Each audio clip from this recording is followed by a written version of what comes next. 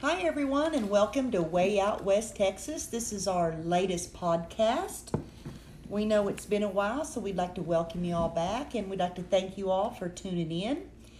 And we'd like to invite all of you to visit us on our Way Out West Texas page on Facebook, YouTube, Instagram, and are we on Twitter, Charlie? Yep. We are also on Twitter.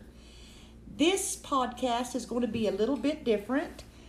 If any of you out there are following us on our Way Out West Texas page, you will have noticed in the last couple of months that our son Tyler and his wife and their two boys have bought property and have begun their off-grid dream here in the desert of West Texas. And it's been a reality check because they are coming from Wisconsin. And so at this time, I'd like to introduce Tyler and Teresa. Y'all Hello. say hi. Hello. And so Tyler, Teresa, tell us what your plans are right now. Oh, as far as plans, well, trying right now to get the house done to get moved into it. We'll be at a point where we're going to be basically bill free once we get there. So Awesome. That is something to really strive for. There's a lot of our podcast listeners that aren't following us on Way Out West Texas. Tell them a little bit about your house and how you came to get this house and why you settled here in West Texas. So what we did, start off, we've been looking for property for probably 8-10 years, and with property values in a lot of the country being the way they are, we couldn't ever make ourselves sit down and do it, or we weren't in a position financially to be able to purchase a place, or we would be at a point where we were going to and the cards just didn't fall right, and there would be a problem with property or something along those lines. And well, you have to tell the story of how your wife Teresa came across your home that you are literally completely not demolishing, but let's say gutting, I guess would be a good word here. But you have to tell the story how Teresa came to find it. Well, we happened to just here close to you guys, stumbled across a parcel of land for sale, really cheap property taxes, and one of the big things that was a draw for us is there's no building code or anything like that, so we were open to be able to do whatever we wanted. And we originally started looking at doing the shed to cabin, and at the time after the land purchase, we didn't have the money to be able to outright buy a cabin large enough, or a set of cabins large enough for all of us to live in any kind of comfort. And we looked at doing the rent to own, and that is something that if I come across people looking at that, I always try and steer them away from it. When we looked at it, the price to do and rent to own, it's just a very poor financial decision to go that route. Oh, and the interest on those. The interest rate on them, on one of the cabins we were looking for, by the time you paid interest, you'd be in the $30,000 range for a shell cabin. Now, we do need to clarify, your dad and I, Charlie and I, live in a shed to cabin, actually two shed to cabins sheds that we married together. But we were blessed enough and worked very diligently to have the money to buy them outright. We didn't have to do the payment plan. We did look at the payment plan, but holy moly, that interest is just, it's crazy. But Anyway. we bought our bought our place and we were looking at that, and we decided we didn't want to go that route. And then we kind of settled on the idea of we're going to do an earth bag build, which is possibly still in the plans. But we wanted to be able to, like you said, we were living in central Wisconsin, and this is down in far southwest Texas. And between work and everything else, you know, it started off when we first got the place, we were able to get down here about once a year for a week. And it's just so hard to get anything done. And isn't that something, though, that you need to let other people that are thinking of doing this, you know, there are so many people out there. And right now, the off-grid movement, let's call it a movement, seems to be growing. And we see that a lot down here in Texas, West Texas, where we're at. The land is cheaper than it is in a lot of other places. But we see these people that jump off, especially with small children, and they're not prepared. And isn't that something you would like to touch on, Tyler and Teresa, about if you're going to do this, what to expect and what to strive for, and what to not have grand dreams that you're setting yourself up for failure? right,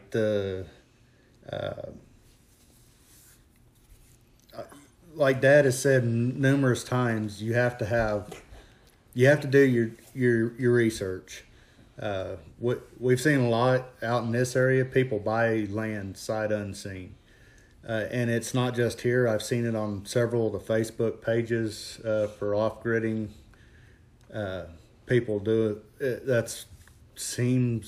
It happens quite often, and I believe in doing research. Now, our place, we bought kind of sight unseen, but we had the advantage of we had you guys close, and the properties we were looking at, we were sending Dad out, and we would. Excuse me, I went too. And you, Dad went on a lot of them, and then you guys both went on some, and we would FaceTime or something like that. And right, we could you see got what to was see, going on, and you got to see in real time. You and Teresa got to see in real time the property and how it laid and the roads in and out, and you got to see it in all four seasons, whether it was springtime and 100 degrees, or summertime and 117 degrees, or wintertime and 90 degrees. right. And we, well, like I said, it ended up, the place that we ended up real close to you guys here. Was set up really pretty well. I think had gone a long time without anybody looking at it because there was no access into it. But of a lot of the places we looked at, getting access into it was probably one of the easier places. So that was the first thing we did is we built a road in. Took a couple days, rented a backhoe and cut a road in. And the property's really had two places kind of naturally laid out were building, could be building areas, and we went from there. And now your house that you do have up there,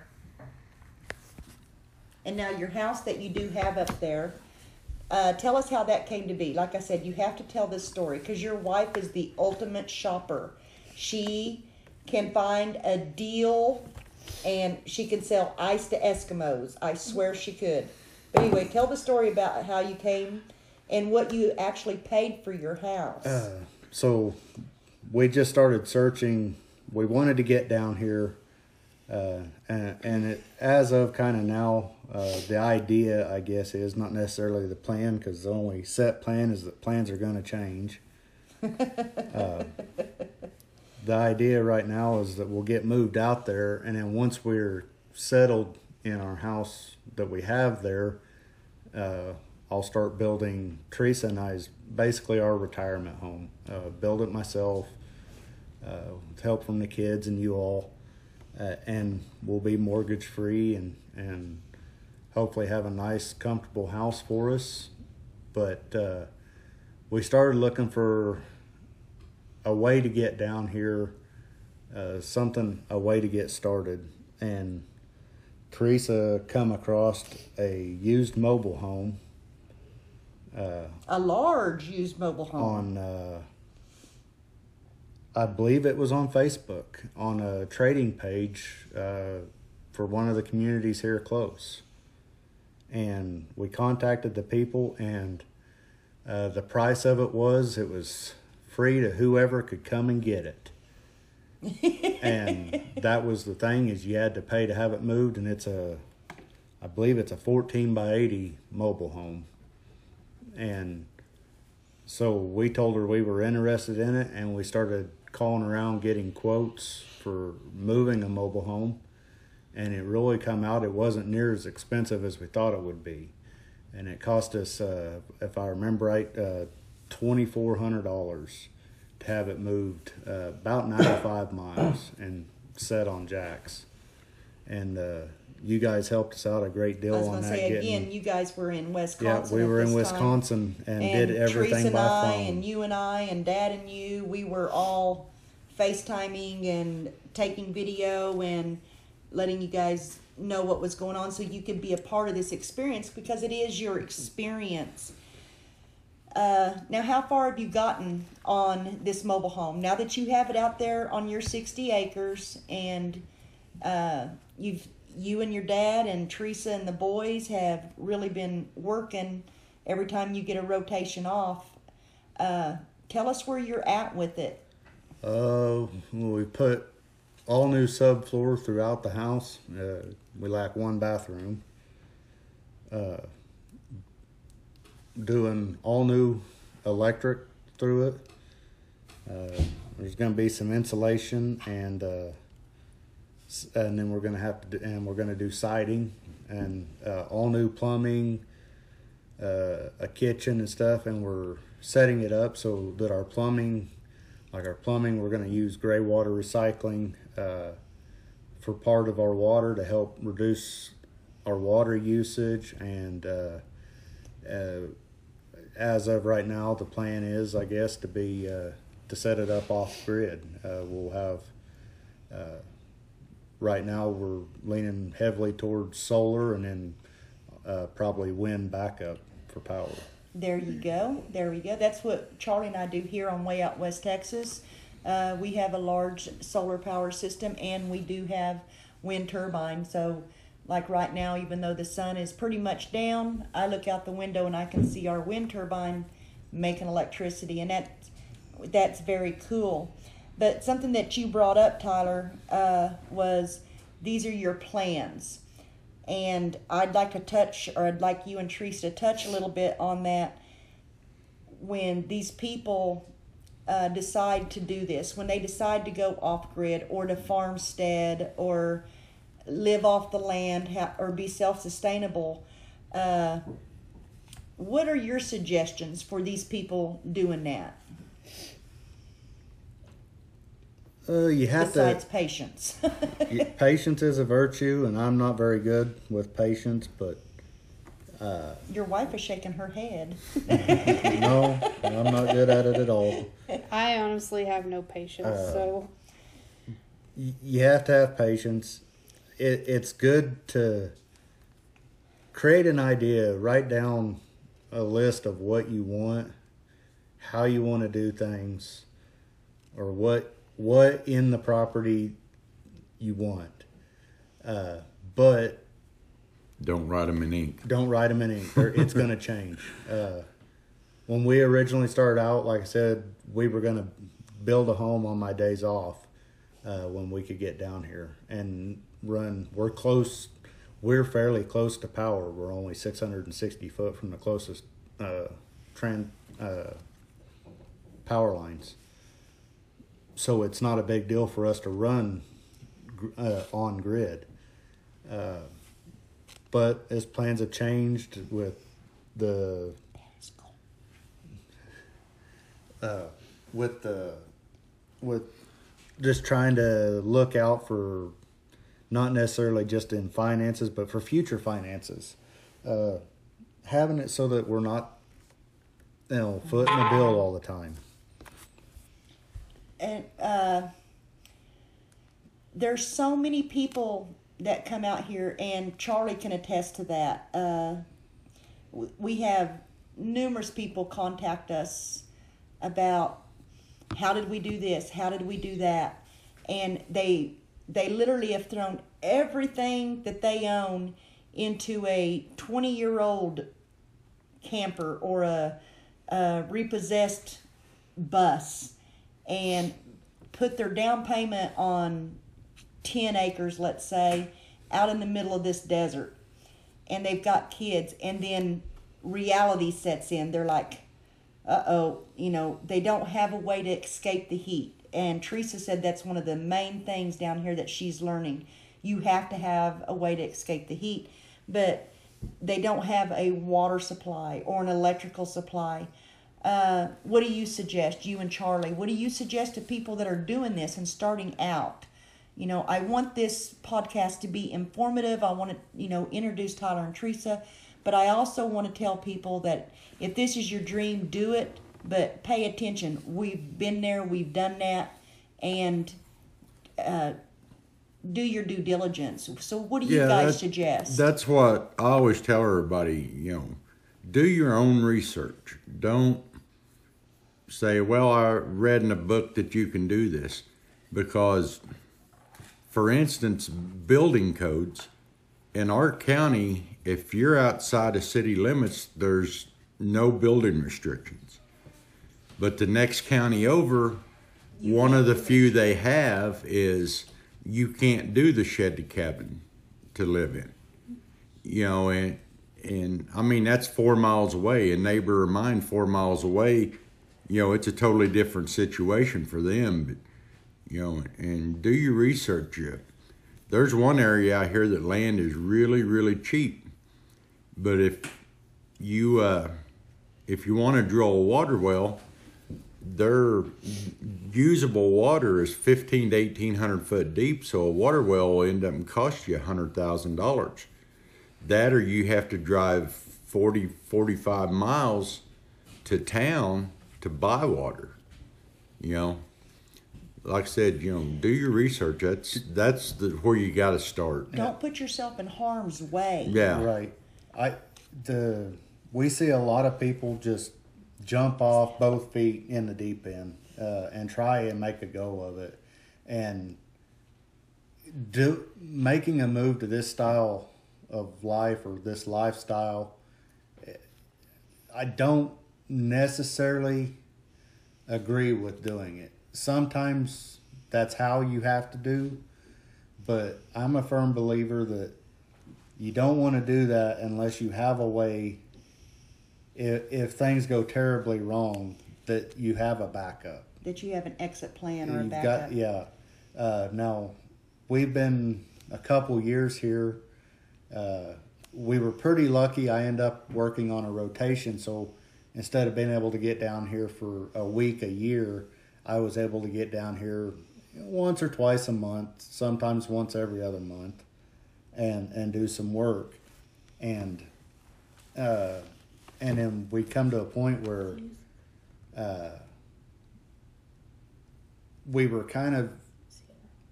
we could stay where we were at another year, fight through the winters of central Wisconsin and the cold weather, which Teresa was she was not keen on. Well, in her defense, you work out on the road for a large company, and she was there in Wisconsin having to take care of thousands of feet of snow and frozen water lines and cars that won't start because it's 172 below zero. For 8 months. Yeah. So we came to a point where we could either stay or we could just jump and go. And we're lucky in the way that we were financially stable and everything enough for us to be able to do that.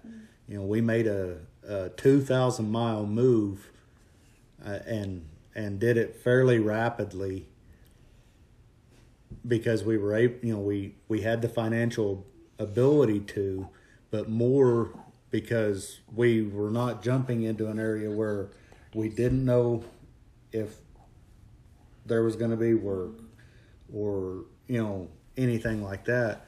Because of my job, I travel anyway, so it doesn't really matter where I live, and so I was able to keep my same job, so we have the income and go ahead and do it.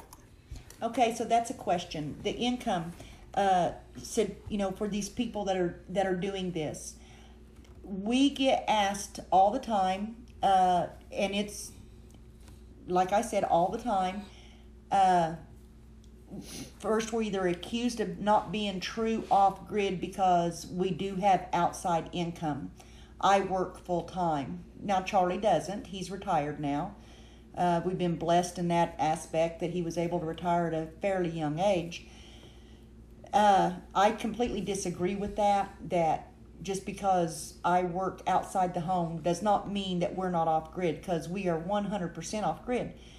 But there's so many of these people that are doing this that think that they're going to be able to live off the land and completely support themselves off the land and not have any bills. And I would like to address that issue. No matter how you're living, whether you're living in an apartment in New York City or in a shed to cabin conversion in West Texas, or you're living in a log cabin in Idaho, you're always going to have expenses. And whether you're off grid, whether you're on grid, whether you're urban or rural, you're going to have expenses. So what do you suggest? What do you like to tell people that are going to do this? Well, a lot of that is, like I said, doing your research. There are people that move down here, and maybe they do plan to work. But this area, there's, it's a pretty desolate area. The biggest town in the county is 2,000 people. And, there's just not a lot of work here. And we have friends that live in Idaho. It's the same way. It's 45 minutes to town, and it's a small town. Yeah. They're very desolate. And like Shelley said, there are just certain things that you have to have that it's not easy to provide, simple things, medication, a bottle of aspirin, those kind of things. There are expenses that, regardless of how well you do homesteading, that you're going to have to buy. So you're going to have some kind of income. And we're working hard towards getting ourselves where we're self-sufficient, where we can make income off this farm. But, we're going on 4 years now, and we're just now getting a garden going good. Our rabbitry, we've just got it going. Our rabbitry, we're just getting up and growing, and we've done pretty good with chickens. We have a pretty never-ending supply of eggs. We're blessed, and I'm thankful that we have that. But it doesn't come easy. It doesn't come fast. You have to work at it. You have to have patience. But anyway, Tyler, so what do you suggest to these people that are going to live this life? Teresa, what do you suggest? Well, it's definitely, it's a research thing. There are parts of the country where if you have the upfront overhead cost of stuff, that you could make probably be able to completely support a family without having to work out of the home. Well, as you said earlier, you and Teresa have 2 boys, teenage right. boys. Your dad and I, it's just your dad and I and all of our critters. So it's completely different setup for us compared to you. And so what about these families that are planning on taking their kids and moving to the middle of nowhere, wherever it may be, and doing this life? I personally, if you have very young kids, I don't suggest it. As long, well, it's not that I don't suggest it. It's you have to be a lot more selective about where you're gonna do it. This area out in this area and the next county over, some of these ones, the next place over, if you've got a small kid that gets rattlesnake bit, you're 100 miles to the closest hospital in any direction. On bad roads. And on bad roads. And it's 100 miles. It's going to take you 2.5 hours to travel. Well, here's a strange question. If there was 3 things that you could tell somebody that's going to start this lifestyle, they're going to put everything in their truck and move to this type of lifestyle, what would those 3 things be? Teresa? That's a hard one. Only Forget 3 about- things. Forget about days off. Yeah. Well, for me, it would be make sure you have a water supply. Yes, water is very critical anywhere you go. Make sure you have a way to get out of the elements, whether it's the cold in Wisconsin or it's the 110-degree days in West Texas. That would be the second thing. And third, and I know this sounds really fruity or whatever, but I would make sure that you have some type of support system. Yep. Charlie and I are very self-sufficient, and we have always, at the drop of a hat, mainly because his job told us to, moved cross-country numerous times, and we became knowledgeable, let's use that word, on what would prepare you for a large move. And that was the 3 things I always made sure, okay, where can I go to get groceries? Who do I pay to get our water turned on? We can do without electricity, but we can't do without water. Well, I think a lot of, spending the better part of 30 years living a lifestyle where it was, drop everything at, everything at the turn of a hat and pack a bag and leave, heading to out on the eastern seaboard or heading to western Kansas or southern Colorado or western Wyoming or, all the time moving somewhere. I think it's made all of us really good about being able to... We're adaptable. We're adaptable. Very good. Moving into a That's community. a good word. Making, friendships and connections. And lifestyle changes. To be able to settle in a place, and for especially for Teresa and I making a move like we did, it makes it a lot easier. But if you've never moved before, if you've never made a big move, be prepared. Yes, you're gonna lose something every time. How many times have we moved? Somewhere in this world, there's a large moving box full of T-shirts that belongs to me. I'm not sure where they're at, but There's also We a lost large kitchen box. utensils I was gonna last say, time. We lost, but see, every baking pan and cooking pan that we own at one point. So if you're gonna make a big cross country move, especially if you're now coming to a lifestyle like this, you want to be a minimalist to a point. Right, I was going to But- say you need to figure out ahead of time what you're going to be able to live without, because Right. even us moving down here, we had to get a storage unit. Right. Because our house just doesn't have storage, so you learn to not have some things in And- your house. Only But what you need. we And cut down. does it a- bother you that you have a storage unit full of stuff that you're not using? It does me.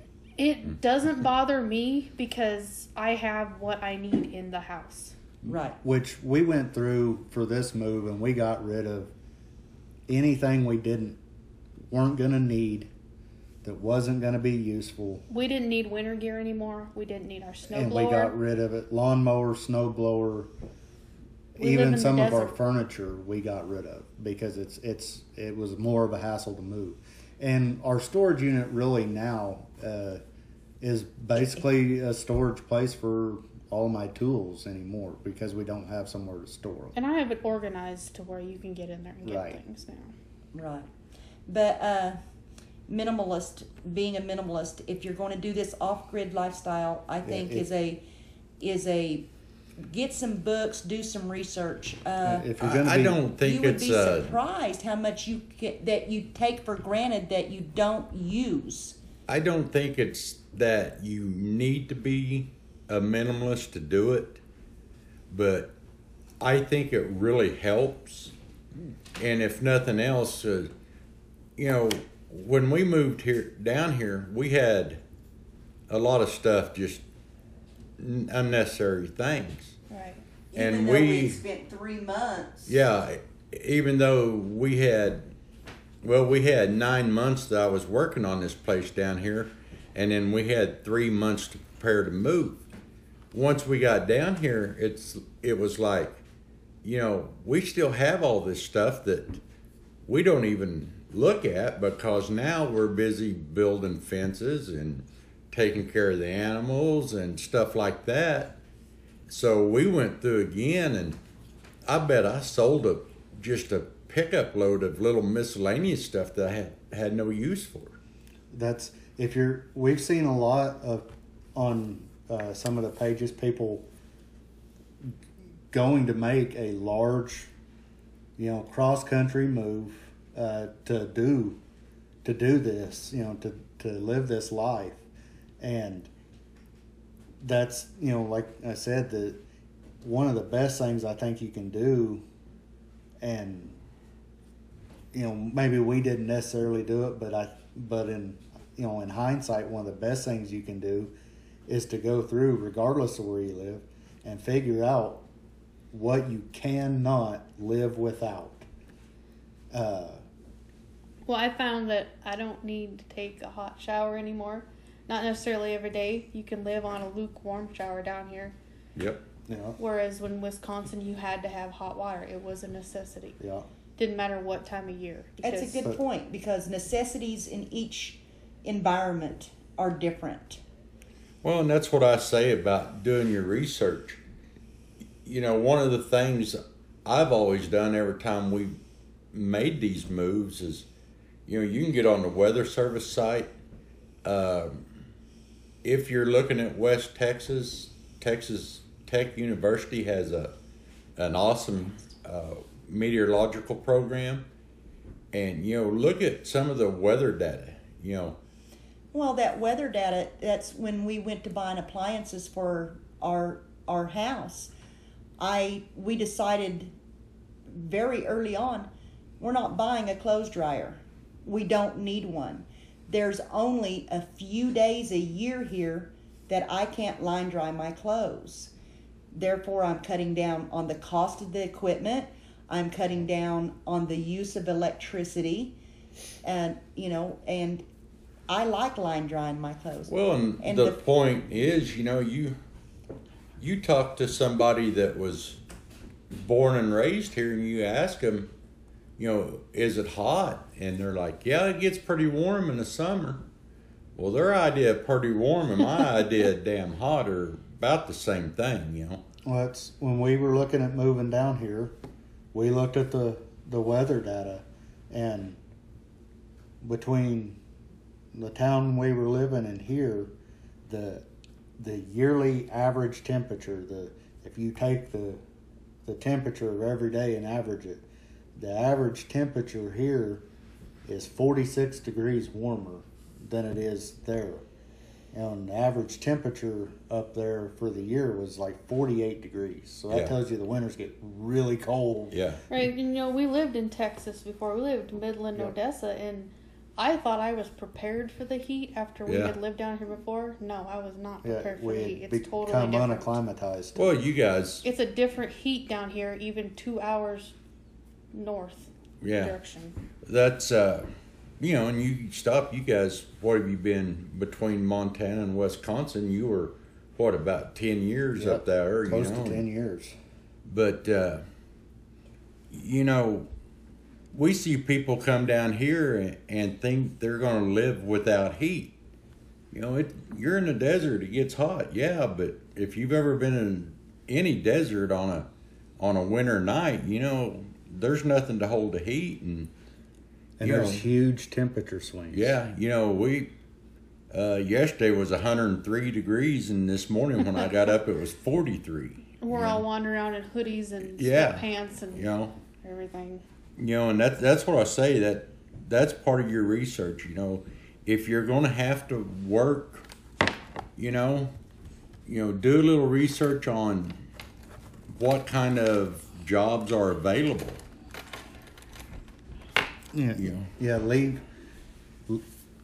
Make sure that you're going to be settled where if something goes wrong, you have a huge expense that you have a disease goes through and it kills all your chickens, and your chickens are or the transmission goes out in your truck, or you lose the engine in your tractor or something like that. You got to have a way to be able to overcome that, and it's a sad thing in today's world that the only way to do it is all financial. You have to have an income. You hear us talk a lot about being debt free. Again, you don't have to be debt free to do this, but it does make it incredibly easier. Now we're blessed. Yeah. It really irritates me when somebody says, "Oh, you're lucky, you're debt free." Honey, that's self-made lucky. We worked our tails off to be debt free because we want this lifestyle. And so that, as Tyler touched on earlier, you have to have some patience and you have to do some research. You've got to sit down and draw up a plan. And when we first decided to come to West Texas, we were already and had been for over 12 years living off-grid in the high country of Colorado. And so we already had a pretty good idea of the equipment that we were going to need, the voltage, wattage, and stuff like that. And now, Tyler, I know that you and Teresa have decided to go solar. And so what are your plans on that? I know that you and your dad have spent the last 2 days going over numbers and square footage and stuff like that. So what's your plans for going solar? We're going to try, I think we're going to try and do about looking at a 7,000, 7,500 watt. When all said and done, we're not going to do it all at once. It's going to be kind of a piece by piece deal. But like I said, a 7,000, 7,500 watt solar system. And then I believe I'm going to try, when I get time, we're going to probably try and do some experimenting with some wind generation for power. Are you excited about that? Because the wind blows out here. Yeah. We had level, it blows. I had to relearn to lean to the right when I walk. Especially today. But we're looking at doing, like I said, the solar, and we're gonna be doing a lot of learning. I've never, outside of just here and there kind of helping you guys with your stuff, I've never messed with a lot of this. So I'm, learning, and I'm learning a lot from Dad. This morning we spent, probably an hour just going through your controller for your solar and talking about what you're looking at for each numbers and what it requires and everything. Again, that's where that support system comes in, whether it's your parents or it's somebody that you've made friends with on a social media great group, neighbor, or a fantastic neighbor. But and be adaptable, like Teresa says. When we first moved down here, we didn't have a washer, and I was fed up with hand washing clothes in a Rubbermaid tote. It was starting to get on my last damn nerve. And I was sitting out here on a bucket one day trying to convince myself to do the laundry, and I eyeballed Charlie's cement mixer. Well, for the next 6 months, guess how I did laundry? I did laundry in a cement mixer. Worked great. You know, you have to be adaptable. It was a little messy, but you have to be adaptable and you have to be prepared for those challenges. Something as simple as doing the laundry is a challenge. Yep. And you need to think about that. Well, I was watching one video and I don't even remember who it was or what, but they said one of the first things that they thought you needed to do was form your tribe. And I hadn't really thought about it. Yeah, and the point she made was, it don't have to be your next door neighbor. And ours is Tony and Stu in Idaho. I don't know if you guys follow the Shed Cabin on Facebook. Or Breaking Free Off Grid. Tony and Stu Rinker. They're part of our tribe. We talked to them, and we started this at the same time. Yeah, they started their Shed Cabin adventure about the same time we did, and we pass ideas back and forth and talk, and they're part of our tribe, and they're part of our support they're closer system. to the. Well, I don't know. Maybe we're closer to the Mexican border than they are the Canadian border, but we're clear across the country. But you need that support, even if it's there's some groups on Facebook. There's some different. I guess are social media groups. It's not as associated with the big ones, some blog sites and stuff. Where you can meet people and communicate and ask questions and get advice and something I'm finding is our local farmers market. The people there, they're. Once you visit once, you've made family. Yeah, and one gentleman had some little tomatoes. And he's like, here, try one of them. And I mean, one of the best tasting tomatoes I ever tasted. And then he ended up a 2-hour conversation on what kind of tomatoes and how to grow them in this area. And when I left there, I had a couple more of the tomatoes. And he's like, take these. They're heirlooms. You can plant the seeds out of them, And now I've got about a half a dozen of those plants growing. Again, that's a support system. Yeah. We know that we can pick up the phone and call this guy. Yeah. Get your support system and be prepared for lifestyle changes. And if you don't understand about lifestyle changes, move from rural Wisconsin or urban Wisconsin to the desert of West Texas, 10 miles off the Mexican border, and call me a week later and tell me how much of a lifestyle change it was. This entire country, that's one thing that the U.S. is. There's so many cultures and everything throughout this country, and there's great people in any culture. There's also bad, right? But this area, I really don't think we could have found a better area that. The support system for our kids through our local school system here is amazing. We've got some really good neighbors out here they'll give you the shirt off their back, I think. And that's another part of your due diligence and your research. If you're planning on moving to some place that you've never even seen, never put feet on the ground, make a vacation. Take a weekend, go camping out there, wherever you're going. Talk to some of the local people. See what you're getting yourself into. Go hang out in a parts store for an hour of a morning. There you go. The hardware store. A lot of we got a little. I guess you call it a consignment shop here in town. And there are little places like that all over the country, and meet some of the local people and get a feel for the community in the area you're wanting to go.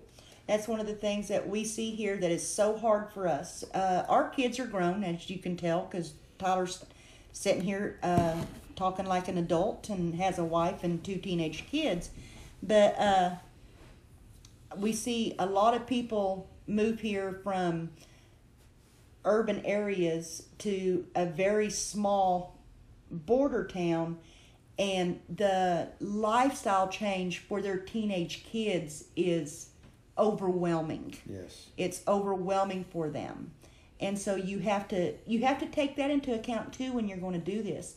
But if this is what you want to do, by all means, do it. Yeah. You've got one life, guys, do it. Make a plan. Like I said, start off if you're interested in moving to an area, going off grid. Take a long weekend, get on the internet, do something smart with your smartphone. There's several of these budget airlines. I know Frontier, when we were trying to do this a once a year deal, you could look, and if you did it in advance, we did their Frontier, $29 fares. You could get $29 one-way tickets. It was $60 per person there and back. Yeah, $29 one way from Wisconsin to here. And they. Well, I think the way things are now, all the airlines, Right, they're hurting for business, so they. Well, earlier in this conversation, Tyler brought up something that I kind of want to bring up, and I'm not trying to stir any pots here. I am not trying to be political in any way, shape, or form. But he was talking about, and Charlie has touched on this numerous times. Hang on a second. Tyler's getting ready to run the ice maker. Getting water. No, he's just getting a glass of water. But anyway, one of the reasons that we chose this area, and one of the reasons that Tyler and Teresa chose this area, were the lack of building codes or restrictions. Yeah. There are so many places out there, and we see these people that go and buy their land, and they want to do the off-grid, or they want to do the homesteading, and after they've purchased the land, find out that that's not plausible. They're not going to be allowed to. Well, that's do part of. Do you guys think that the government? I know this is kind of political, and I'm not trying to be political, but I honestly feel that the government doesn't want us self-sustainable, because a scared people and a hungry people are very controllable people. Well, it is. And back to the building code part of it, that's what I say, do your research, because most areas, it's county by county. And you can get a hold of your county clerk's office, and they will put you in touch if there's a building department, and, call and ask questions. That's part of your research, and see. It was so sad. A couple summers ago, we saw, 10 to 25, well, maybe not 25, 10 to 15 families that were doing the shed to cabin conversion and living out of big remodeled buses. They had turned buses into small homes or tiny homes that were no longer allowed to do that, and pushed off their land or pushed out of their homes. They still own the land, but they can't live the way that they were dreaming of. Yeah, and a perfect example of that is the county we lived in Colorado. Oy vey. They didn't consider anything under 600 square foot as inhabitable. And you could not get an occupancy permit, an okay from the county to live in your house if it was under 600 square foot. And then the next county over the mountains, they had absolutely no building codes. It was like it is here. And there's a lot of people out there with a lot of knowledge. But laws change, and like I said, especially with the building codes and stuff, there's such a variation. You need to, personally, like I said, the county clerk's office in every county is kind of the central hub of the courthouse. That's where all the land records are done. That's where most all the regulations run through that. Sometimes they'll just hand you the book and tell you to go sit over there in the hallway and find what you need. Well, and that's with the county clerk deal. A point I want to make, not to interrupt. No, please do. That's going to these, if you're looking at moving into a community to do this, that's part of the whole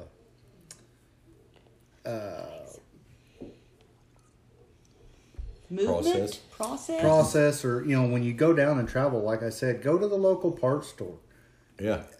You go in any parts store in any small town in this country, and you're gonna find probably an older guy that'll talk to a fence post, or the local guy, the local farmer that's just passing through, grabbing his belt for the day or something, and you can ask them about who you need to talk to, where the location of these are, and you can ask them questions on, from them dealing with it, living in the area, how things are in the county. Yeah, and you will find, especially if you've never really been to an extremely rural area, you'll find pretty much anywhere in the country that the rural areas, the people are friendly, they're helpful, and like Tyler said, you can find the parts store or the hardware store, or if there's only one mechanic shop in town, a lot of times, 9:00 in the morning, half the old men in town are there drinking coffee. That's because he has a coffee pot. Yeah, or a local, little mom and pop cafe, where all the old farmers go for their morning coffee, But you'll find that the people in the rural areas are I don't necessarily want to say more helpful, but they're more apt to be straight with you. Yeah. And if you're if going you to ask do the them a question, they'll off-grid give you an thing, answer. look up some off-grid people in your area. Yeah. Touch base with them. You do not know how many times Tyler and Teresa have been here when we've had somebody come up the driveway because they've purchased land and they want to live off-grid, and we've ended up cooking a meal and saying, okay, be prepared for this. And a lot of times it was stuff they never even fathomed. They never even, gave a second thought to. Just do your diligence. And if you want to do this, by all means, do it. Yeah. But don't put you or your children in harm's way or in a financial bind. And have some kind of support system. And talking about, support system, just yesterday, I don't even remember what I was doing, and I heard Shelley talking on the phone, and our neighbor's water well quit.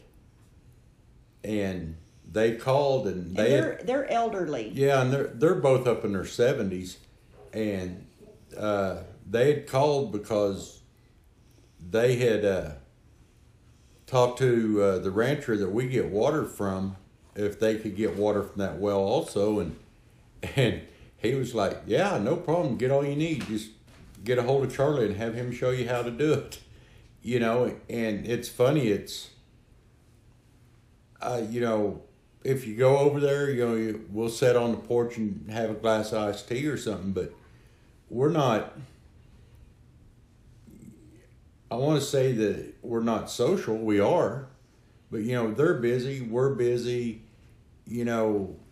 We may go months and not even talk to each other. But just like that, when you're in a bind, you pick up the call. But you ran right over and got them, showed them what to do, and I went over the next morning. I've got water well experience and diagnosed their problem on their water well, and help them get somebody coming to get their well fixed, But for people that aren't used to that, though, that are coming from an urban area, these people aren't being nosy, guys. Yeah. They're not being nosy. They're being helpful.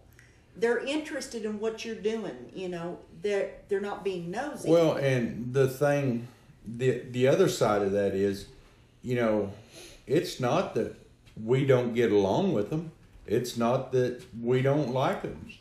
It's just that, they've got a lot of things going on. They've got some health issues, and they run a horse rescue, and they're busy, and we're trying to get a lot of things going here. And Tyler's kids Well, our grandson went over there and helped him throw hay. Yeah, and it's just, that's the way it is. But most of the people in a rural area, that's the way they are. They've got their own things they're doing, and they're busy. It's not that they don't like you or think ill of you, But most people in rural areas are good, straightforward, honest people. Now, like anywhere else, there are some that are not, but... Well, and that's that whole networking thing, meeting people in a community. 'Cause especially if you're moving to a rural town, a small town, you're going to find out real quick who to avoid. You're going to find out. That's an awful thing to say. Well, no, and it's not in a bad thing. You're going to find people there's going to be people you meet that'll do anything for you, just absolutely wonderful people.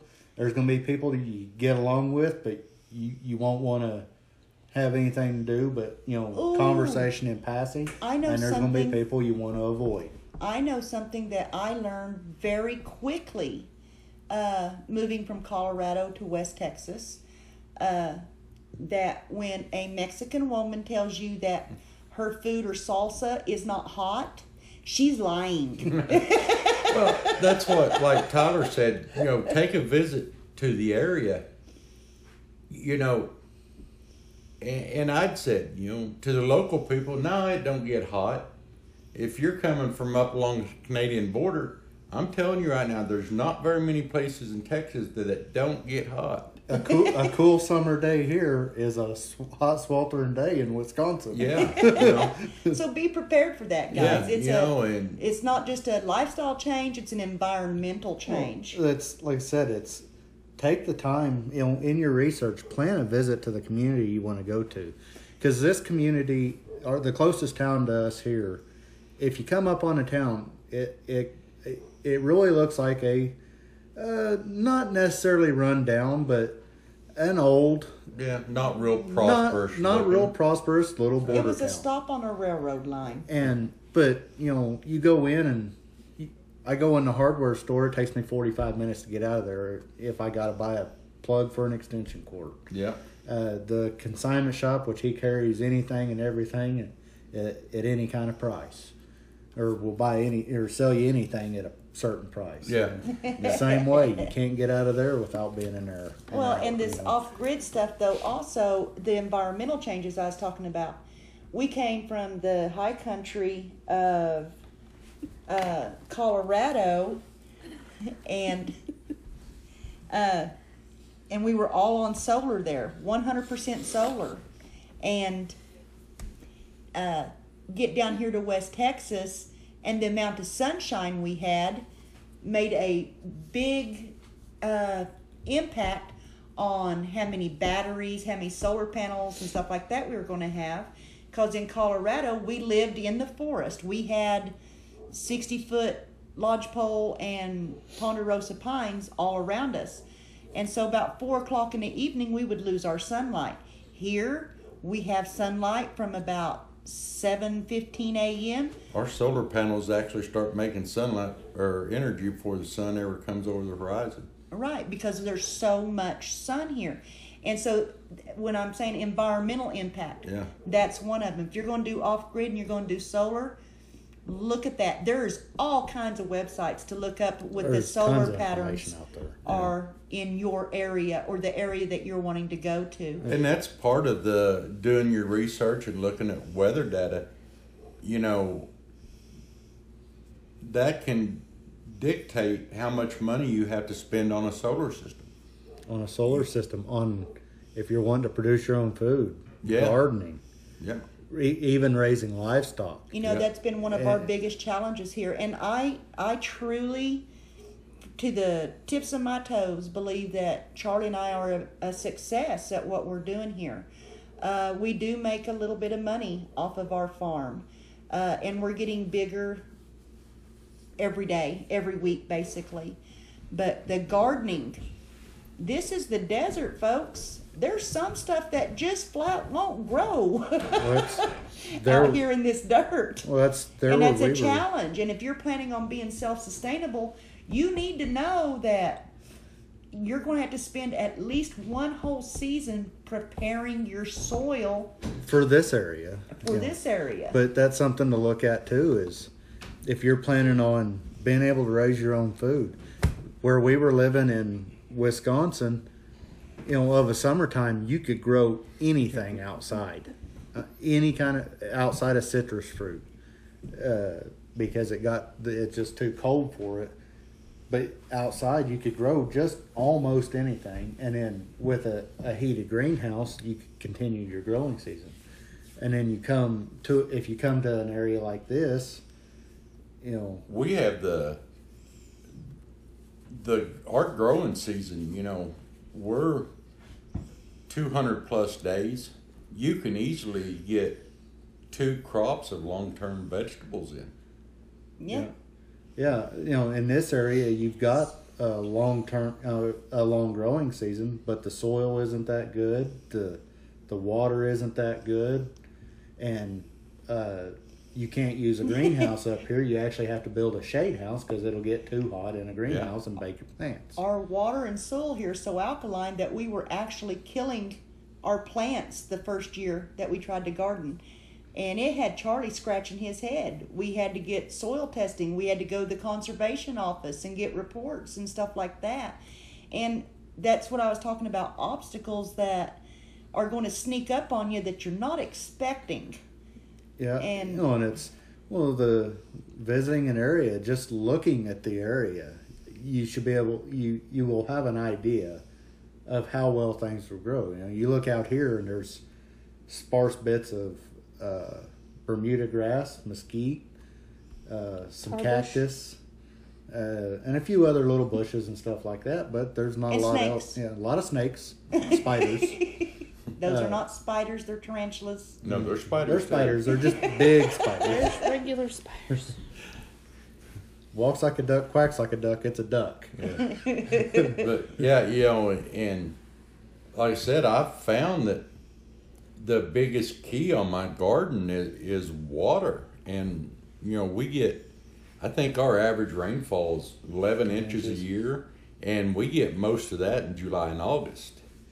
But I'm finding if you can get the water to the plants that they need and shade them from the sun in the heat of the summer, that you can grow just about anything down here.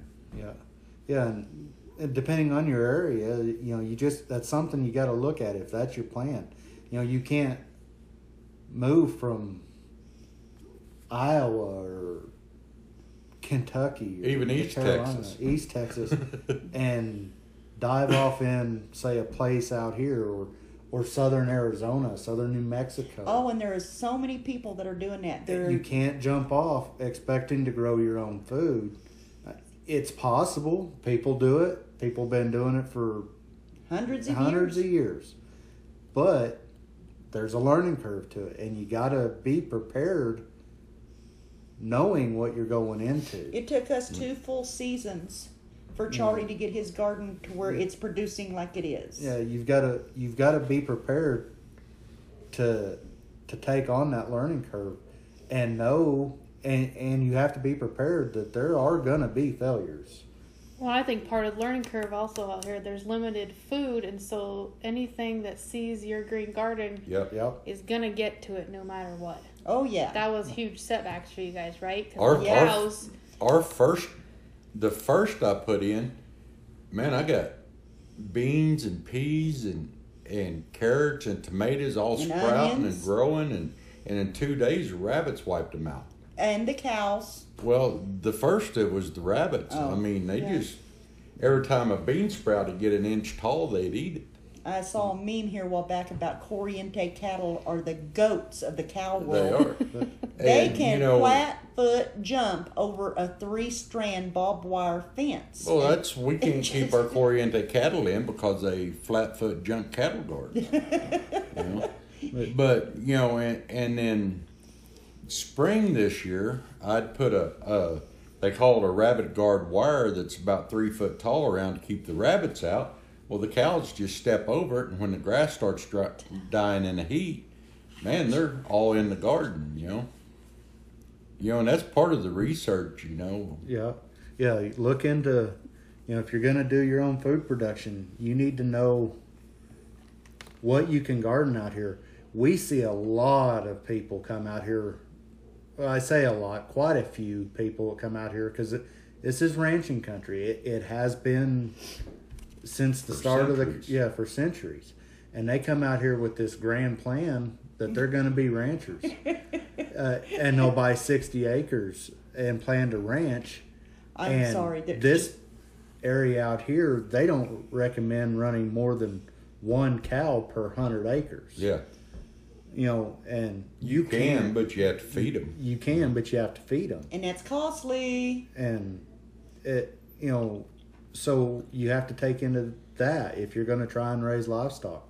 You have to look, you know, not just for our area, for the fact that it's hard to raise cattle.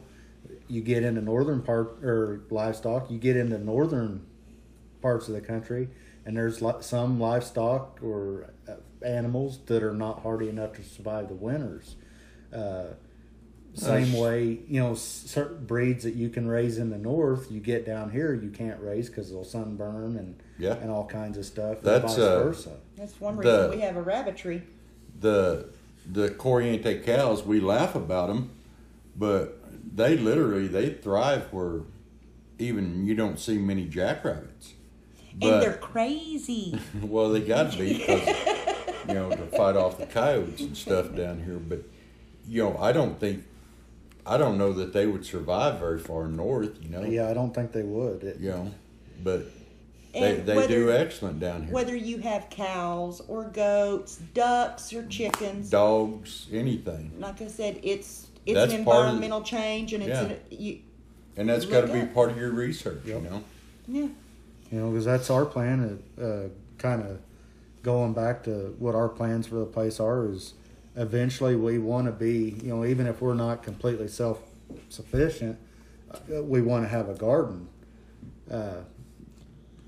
You guys are in actually a better area for this area to garden. We're not so much. In the short distance between our places here, this soil is completely different. Yeah. And I would have to haul soil in to plant a garden where I'm at. Oh, that's okay. You can come borrow our soil because we haul rock off from your place. Right. You can have some gravel and we'll take some sand. So we're looking at having to do something like a half-buried greenhouse / shade house. You know, a high tunnel. It won't be a high tunnel. Yeah. It'll probably actually have to be buried to help keep the temperature down. Yeah, utilize the geothermal. To help keep it cool, to be able to run it, to have a garden. And that's in the plans for us. But there again, too, you get in some parts of the country and you don't have much of a growing season, so you're going to rely heavily on high tunnels or a temperature-controlled greenhouse. Well, you was talking about your plans and stuff. How long do you think it'll be before you're living full-time on your property? Oh.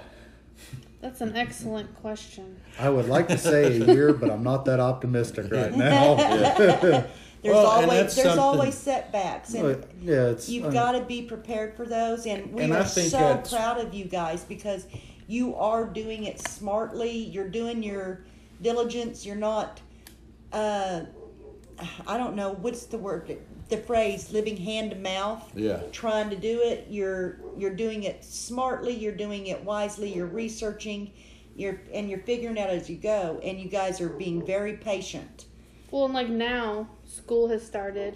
Both the boys are in football, so the amount of time spent out here is severely limited. And I only have a week. Yes, because it's West Texas, and Friday nights you don't miss football in West Texas. That's like against your religion. They where was I going? His train of thought jumped tracks. And part of our problem, like I said, having an income, you have to have some sort of income to be able to, whether even if you can get to where your homestead or whatever you want to call it Let's is say legal income. Right. if it will support you and your family, that is fantastic. But in the real world, things come up. Stuff is expensive. And with my job, like I said, we were lucky in the fact that I did not have to find another career because I travel and I can go from anywhere. It doesn't matter where I'm at, really, as long as I can get on a plane within an hour or two. You know. And you're very blessed. You're very lucky. You have a wife that is very adaptable. Self-sufficient herself. She's very self-sufficient. She's very stubborn. She's very strong. Stubborn, yes. And I'm not trying to offend anybody here, but if you're of a weak nature or Weak-willed. if weak-willed or lazy, this is a tough lifestyle. And there's an old man here in town. Well, we don't live in town, but there's an old man in town that says, this is hard country and we're hard people. And that rings so true down here. And whether you're off-gridding, like I said before, in Idaho or Colorado, Arizona, Texas, or whatever, Most of the time, you're in a hard area. Easy. You know? This isn't easy. You've got to work at it, folks, and we do. We work very hard at it, and we still have catastrophic failures. Well, you know, so many people walk into this lifestyle thinking, I can live for nothing. This is going to be easier than working a job, and I can do it before winter. Yeah, and it takes time. It takes money. Yes, I will say, you know, that, you know, we've got a nice house. We've got a pretty good sized solar system. You know, we've got a wind generator. We've got Chickens, livestock, we have cows, you know. we have bunnies. But, you know, we've been going on 4 years, and I haven't quite got the trim finished in the house, you know. It takes time. Yeah. You know, and you end up, I don't know, I imagine we easily got just in the homestead part of it, I'd imagine we got $100,000 in it.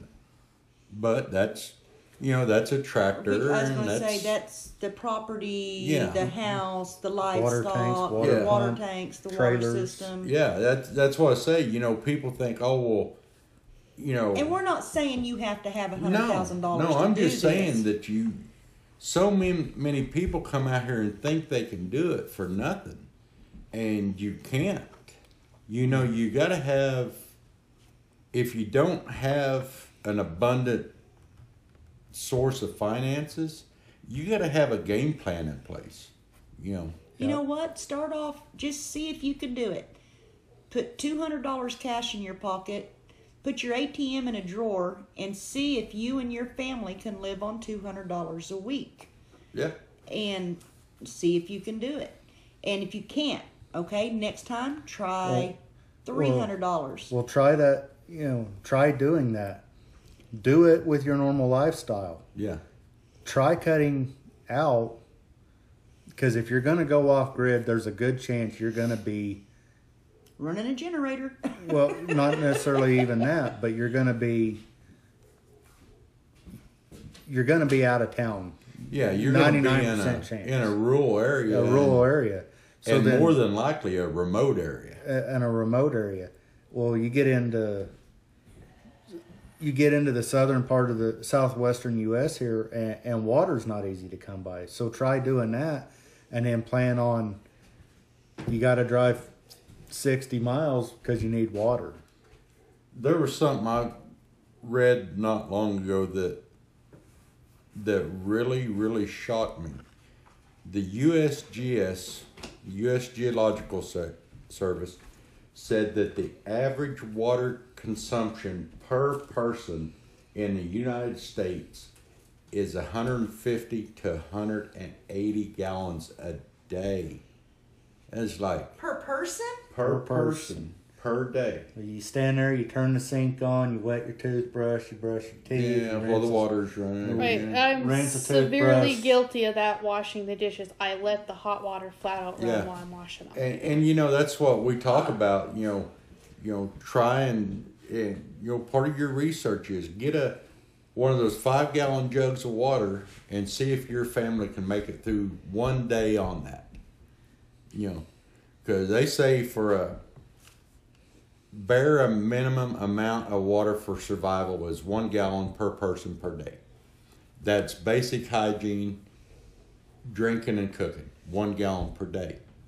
You know, see if you can, you know, I'm not saying, you know, harm yourself by doing it, but, you know, if you're a family of 2, you know, see if you can make it through the day on 5 gallons of water.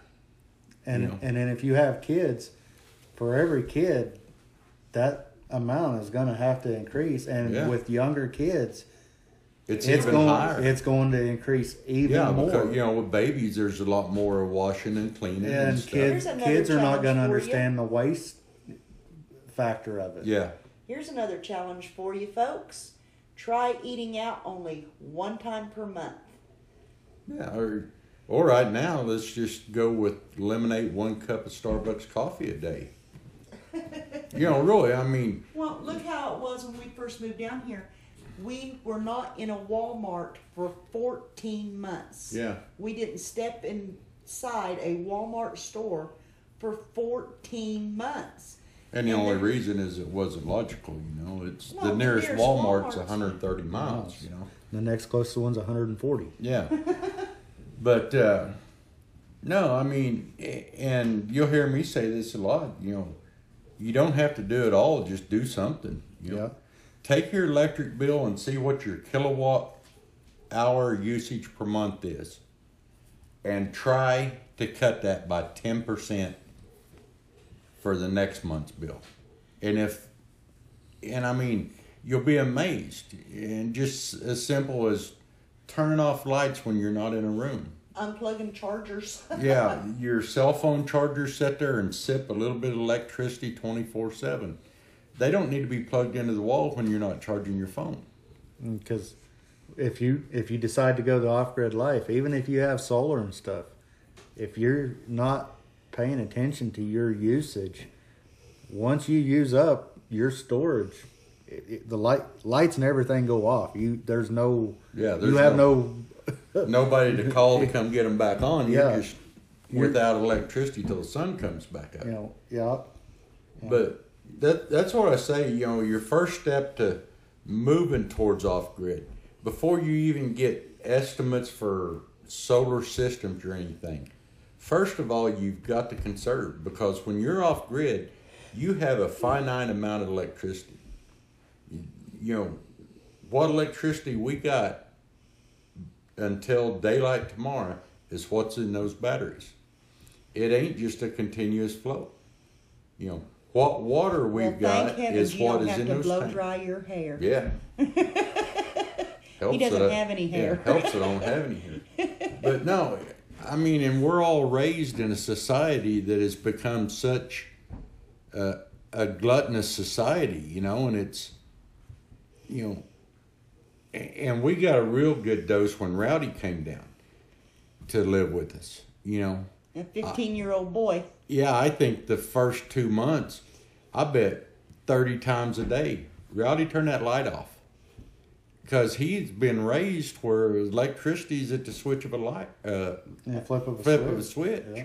Or 30 and 40-minute showers. Yeah, And you know. like, dude. you know, and so that really, and that's something you can start wherever you are right now today, is start working on. Start conserving your water. Start conserving your power. Yeah. And while you're doing that, sit down and figure out what you absolutely cannot live without. Yeah. Like I said, because once you start it, you'll find out that you want to be spending money on solar panels rather than eating out or whatever. And you know me, I'd rather be spending money on rabbits right now than anything. And Tractor Supply, You go in Tractor Supply Yeah. Too much. Yeah, too much. But I want to touch on something real lightly here. It's comical to us. When we first moved down here, our parents, who are elderly, were very concerned when they got out their Rand McNally Atlas and saw how close we were to the Mexican border. And it was, I don't know how many phone calls per day. Are you guys okay? You know, aren't you scared? Da da da da. And it was such a lifestyle change for us. Instead of a police car or a sheriff's department car, you know, driving by the house, we have Border Patrol going across the pasture. And we quickly became used to it. It's no different than a police car driving down the street of whatever town you live in. We're so close to the border, and there's so many Border Patrol stations here that it's very, I don't know what, you know they're there. They're everywhere you look. There's, you know, a white pickup with a green stripe. And even places you don't see them. And even places you don't see them, because they are sneaky. Yes, they are. But I got really tickled. Our son and daughter-in-law have been down here numerous times where they've bought the land and here close to us, and they've seen Border Patrol in action. Let's put it that way, you know, around here. Now, Charlie has had his earbuds in listening to music, working on the garden, and looked up, and there's a Border Patrol agent standing 4 foot away from him and scared the tar out of him. But the best one yet is my big, strong son was going back to town the other night late, and We've been sitting in the yard watching a meteor shower. yeah, we've been sitting It and was about watching. 1 o'clock in the morning. And all of a sudden, Border Patrol saw a vehicle that they didn't recognize from this area. I had no clue where they were at. Without a state tags. And the next thing Tyler and Teresa knows, We were surrounded. You were surrounded by Border Patrol. And for a lot of people, that is a scary situation. And it is, and it's an intimidating experience because we've had it happen to us. Yeah, when the Border Patrol stopped you, it's not one agent in one vehicle. No. It was, I think, 5 of them in 5 different vehicles. You know, and it's such a lifestyle change, but we've got where we know the dispatcher at the Border Patrol on a first name basis, and it doesn't hurt anything that her son and our grandson play football together. And so it's, for us, it's a protective thing. We feel protected, we feel safe because we know that they're in the area. And yes, because I know we're going to get the questions on Way Out West Texas, do we have problems with the illegals? I've only had one minor problem with the illegals. Most of the time when they come through, they're begging for food and water. And they're not out to hurt us. And The last 2 bunches were looking for someone to call Border Patrol for. because they were lost. Yeah. But it's just a lifestyle change. And so be prepared for, especially if you're coming from an urban area, going to a rural area, you know, something as simple as a Border Patrol agent, you know, rolling up in your yard. A Border Patrol agent, BLM officer, game warden. Yeah. Yeah. You know, same way, you know, you get up on the Canadian border, you're going to run into the same thing. There's going to be immigration up there too. Yep. You know, or ICE or whatever you Yeah. want to call it. And then you're going to have to get used to that. If you're making a move to a rural area being off grid, if you pick up the phone and call, in some areas, you know, like this, they have, I believe it's 5 deputies now in the largest county in Texas, or second largest, something like that. Yeah. If they're working something in the north end of the county, You're talking and 2 hours and we away. have to call, it's 2 hours at best for them to get here. But a lot of these small communities across the country, you know, some towns, the town we grew up in, they had one cop, a chief of police, and a sheriff's deputy. Yeah. But you know, you get in areas like this, the county sheriffs work with the Border Patrol, and they work with the Texas Department of Safety and everything. And because it's a small community, I mean, everybody's going to know any issue that's going on in the law enforcement. Oh yeah. You know, and that's another thing, and you don't really hear a lot about. You know, your law enforcement guys, whether it's Border Patrol or Texas State Trooper or County Deputy or whatever, get to know them. You know, the way this area is set up, they assign you an address, but it's only a GPS number is all they have. Now, we're fortunate that it's pretty direct into our place. There are some of these places out here that you may have to go 2 miles past it and come in and around from the backside. You know, if you have a medical emergency, you need a game plan. And if those guys know who you are and they know you and know where you're at, You cut your travel time. you know, that may, at some response point, time. that may save your life. You know.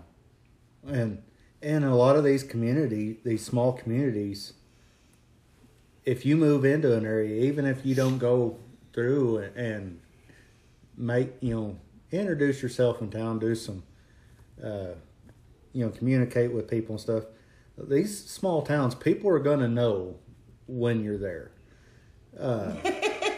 It's just the way a small town is. The deal with the Border Patrol the other night or last month when I got stopped, you know, they were actually looking for some people, and you know, I told them, you know, hey, my name's Tyler, you know, I'm the house that, you know, the place that's being done up, you know, up here in this area, and okay, we know who you are, you know. Yeah. Well, that's when the illegals were out here the other day. They actually sent some Border Patrol agents up from Marfa because they were closer, and they didn't know us, and he called me. The agent did, and he was sitting down at the cattle guard. You know, look, you're right. Tan house, blue trim with the barking dogs. Oh, okay, yeah, I see where you're at. You know, and all the agents around here that are local, all you got to tell them is tan house, blue trim with the big barking dogs. Oh, yeah, we know where that's at. Yep. You know, to a lot of people listening to this podcast, they're going to think, oh, my word, that is some backwoods redneck stuff. But you know and what? It's not. It's life in rural America. It is. We are so proud of our lifestyle here. And I'm so proud of the people around us. We have one couple that we're really kind of keeping an eye on. They're trying to do the off-grid thing. They're doing it with a bumper pull camper and gallon jugs of water. That's their water system, but our hats off to them. They're trying hard, but we're there and we've made it known. You know, we're there if they have questions or if they need something. And they've already a couple, 3 times have called, hey, help. And that's, you know, and I always... That's that learning curve. When I introduce myself to somebody that comes out here, you know, and I tell them, I say, hey, you know, we're really not real social people. You know, we're not at going out or going to people's houses. You know, we stay pretty much to ourselves. But here's my phone number. If you you're need in a something. bind, do not hesitate to call or do not hesitate to knock on my door. And that's the way pretty much everybody out in this area And that's is. how it is in rural America. Yeah, well, everybody's busy, you know. Well, and you and I, that was last summer, I believe it was, maybe last fall, had a couple out here. They bought some land, sight unseen, trying to find it. Never, I don't remember. I believe they were from Mississippi. Mm-hmm. Never even been in this part of the country. Never been in before. this part of the country. Never even thought about living a rural lifestyle, let alone an off-grid lifestyle. And that was, we made it a point that, you know, anything they need, you know where we're at now. You stumble on us, and you know this is how you get a hold of us. And it's funny. Like 2 days later, we run ran into them them 130 miles away at a Home Depot. Home Depot in El Paso. But they were here last week. I seen their pickup down there when I was out checking cows. You know, but you know, a lot of these small communities, you know, don't be afraid to talk to people. Yeah. You know, Ask questions. you know, Yeah. the worst they can do, I mean, not necessarily the worst they can do, but you know, Now, if you at come worst to they're West going to Texas, chase you off, tell you to leave, and go to a neighbor. And, Yeah, and you just know not to go back there again. yeah, you know. But if you do come down to West Texas, never ask if the salsa is hot, Yeah. because they will always tell you no. Assume, and it's funny. Assume everybody's carrying a gun. Well, yeah. Yeah, and it's funny, and it's not for what you carry a gun in a city for. It's It's for not for belligerents. if Rattlesnakes. rattlesnakes, or if Coyotes. you come across A down horse. a downed horse or something, you know. It's just like I said, this is hard, rugged country, and you know the people here are hard and rugged also. But if y'all have any questions, please get a hold of us on Way Out West Texas. Like I said, you'll notice that in the last couple of months, our son Tyler and his wife Teresa have started on their off-grid home down here. And you'll also notice that our daughter Chelsea and her husband Corey have started on their homestead in Colorado. They bought a significant amount of property, and they're getting started. And we put both Tyler and Chelsea on as administrators on Way Out West Texas. So please visit us on Facebook, Way Out West Texas. See what our stories are all about. If you have any questions or comments, please feel free. Be sure to subscribe and notify so that you're alerted when we post new content. Any comment or questions, if you're trying to get into this lifestyle, if you've got questions and you're just not sure, you know, even if it's just trying to figure out There are what no way you stupid want to questions. go, you know, if you're just looking for advice on it, or trying to get started up, you know, hit us up with that. I'm going to answer 3 questions real quick that we get all the time. Yes, we eat the rabbits. Yes, we have running water in our house. And the big horse's name is Pal, and the white horse's name is Freckles. All right, till next time, guys. Thanks. Thank you. I think that was a really good one. I really, really do. Now, Tyler, how do you get Charlie? How do you get it on Anchor and all those? And I know you can, I know how on this. That's why I did this, but because then I you do can know do it on how. iHeart So is too. it still Our- recording, or? No, Are you I sure? don't think it Oh is. God, your sister needs to get a math tutor.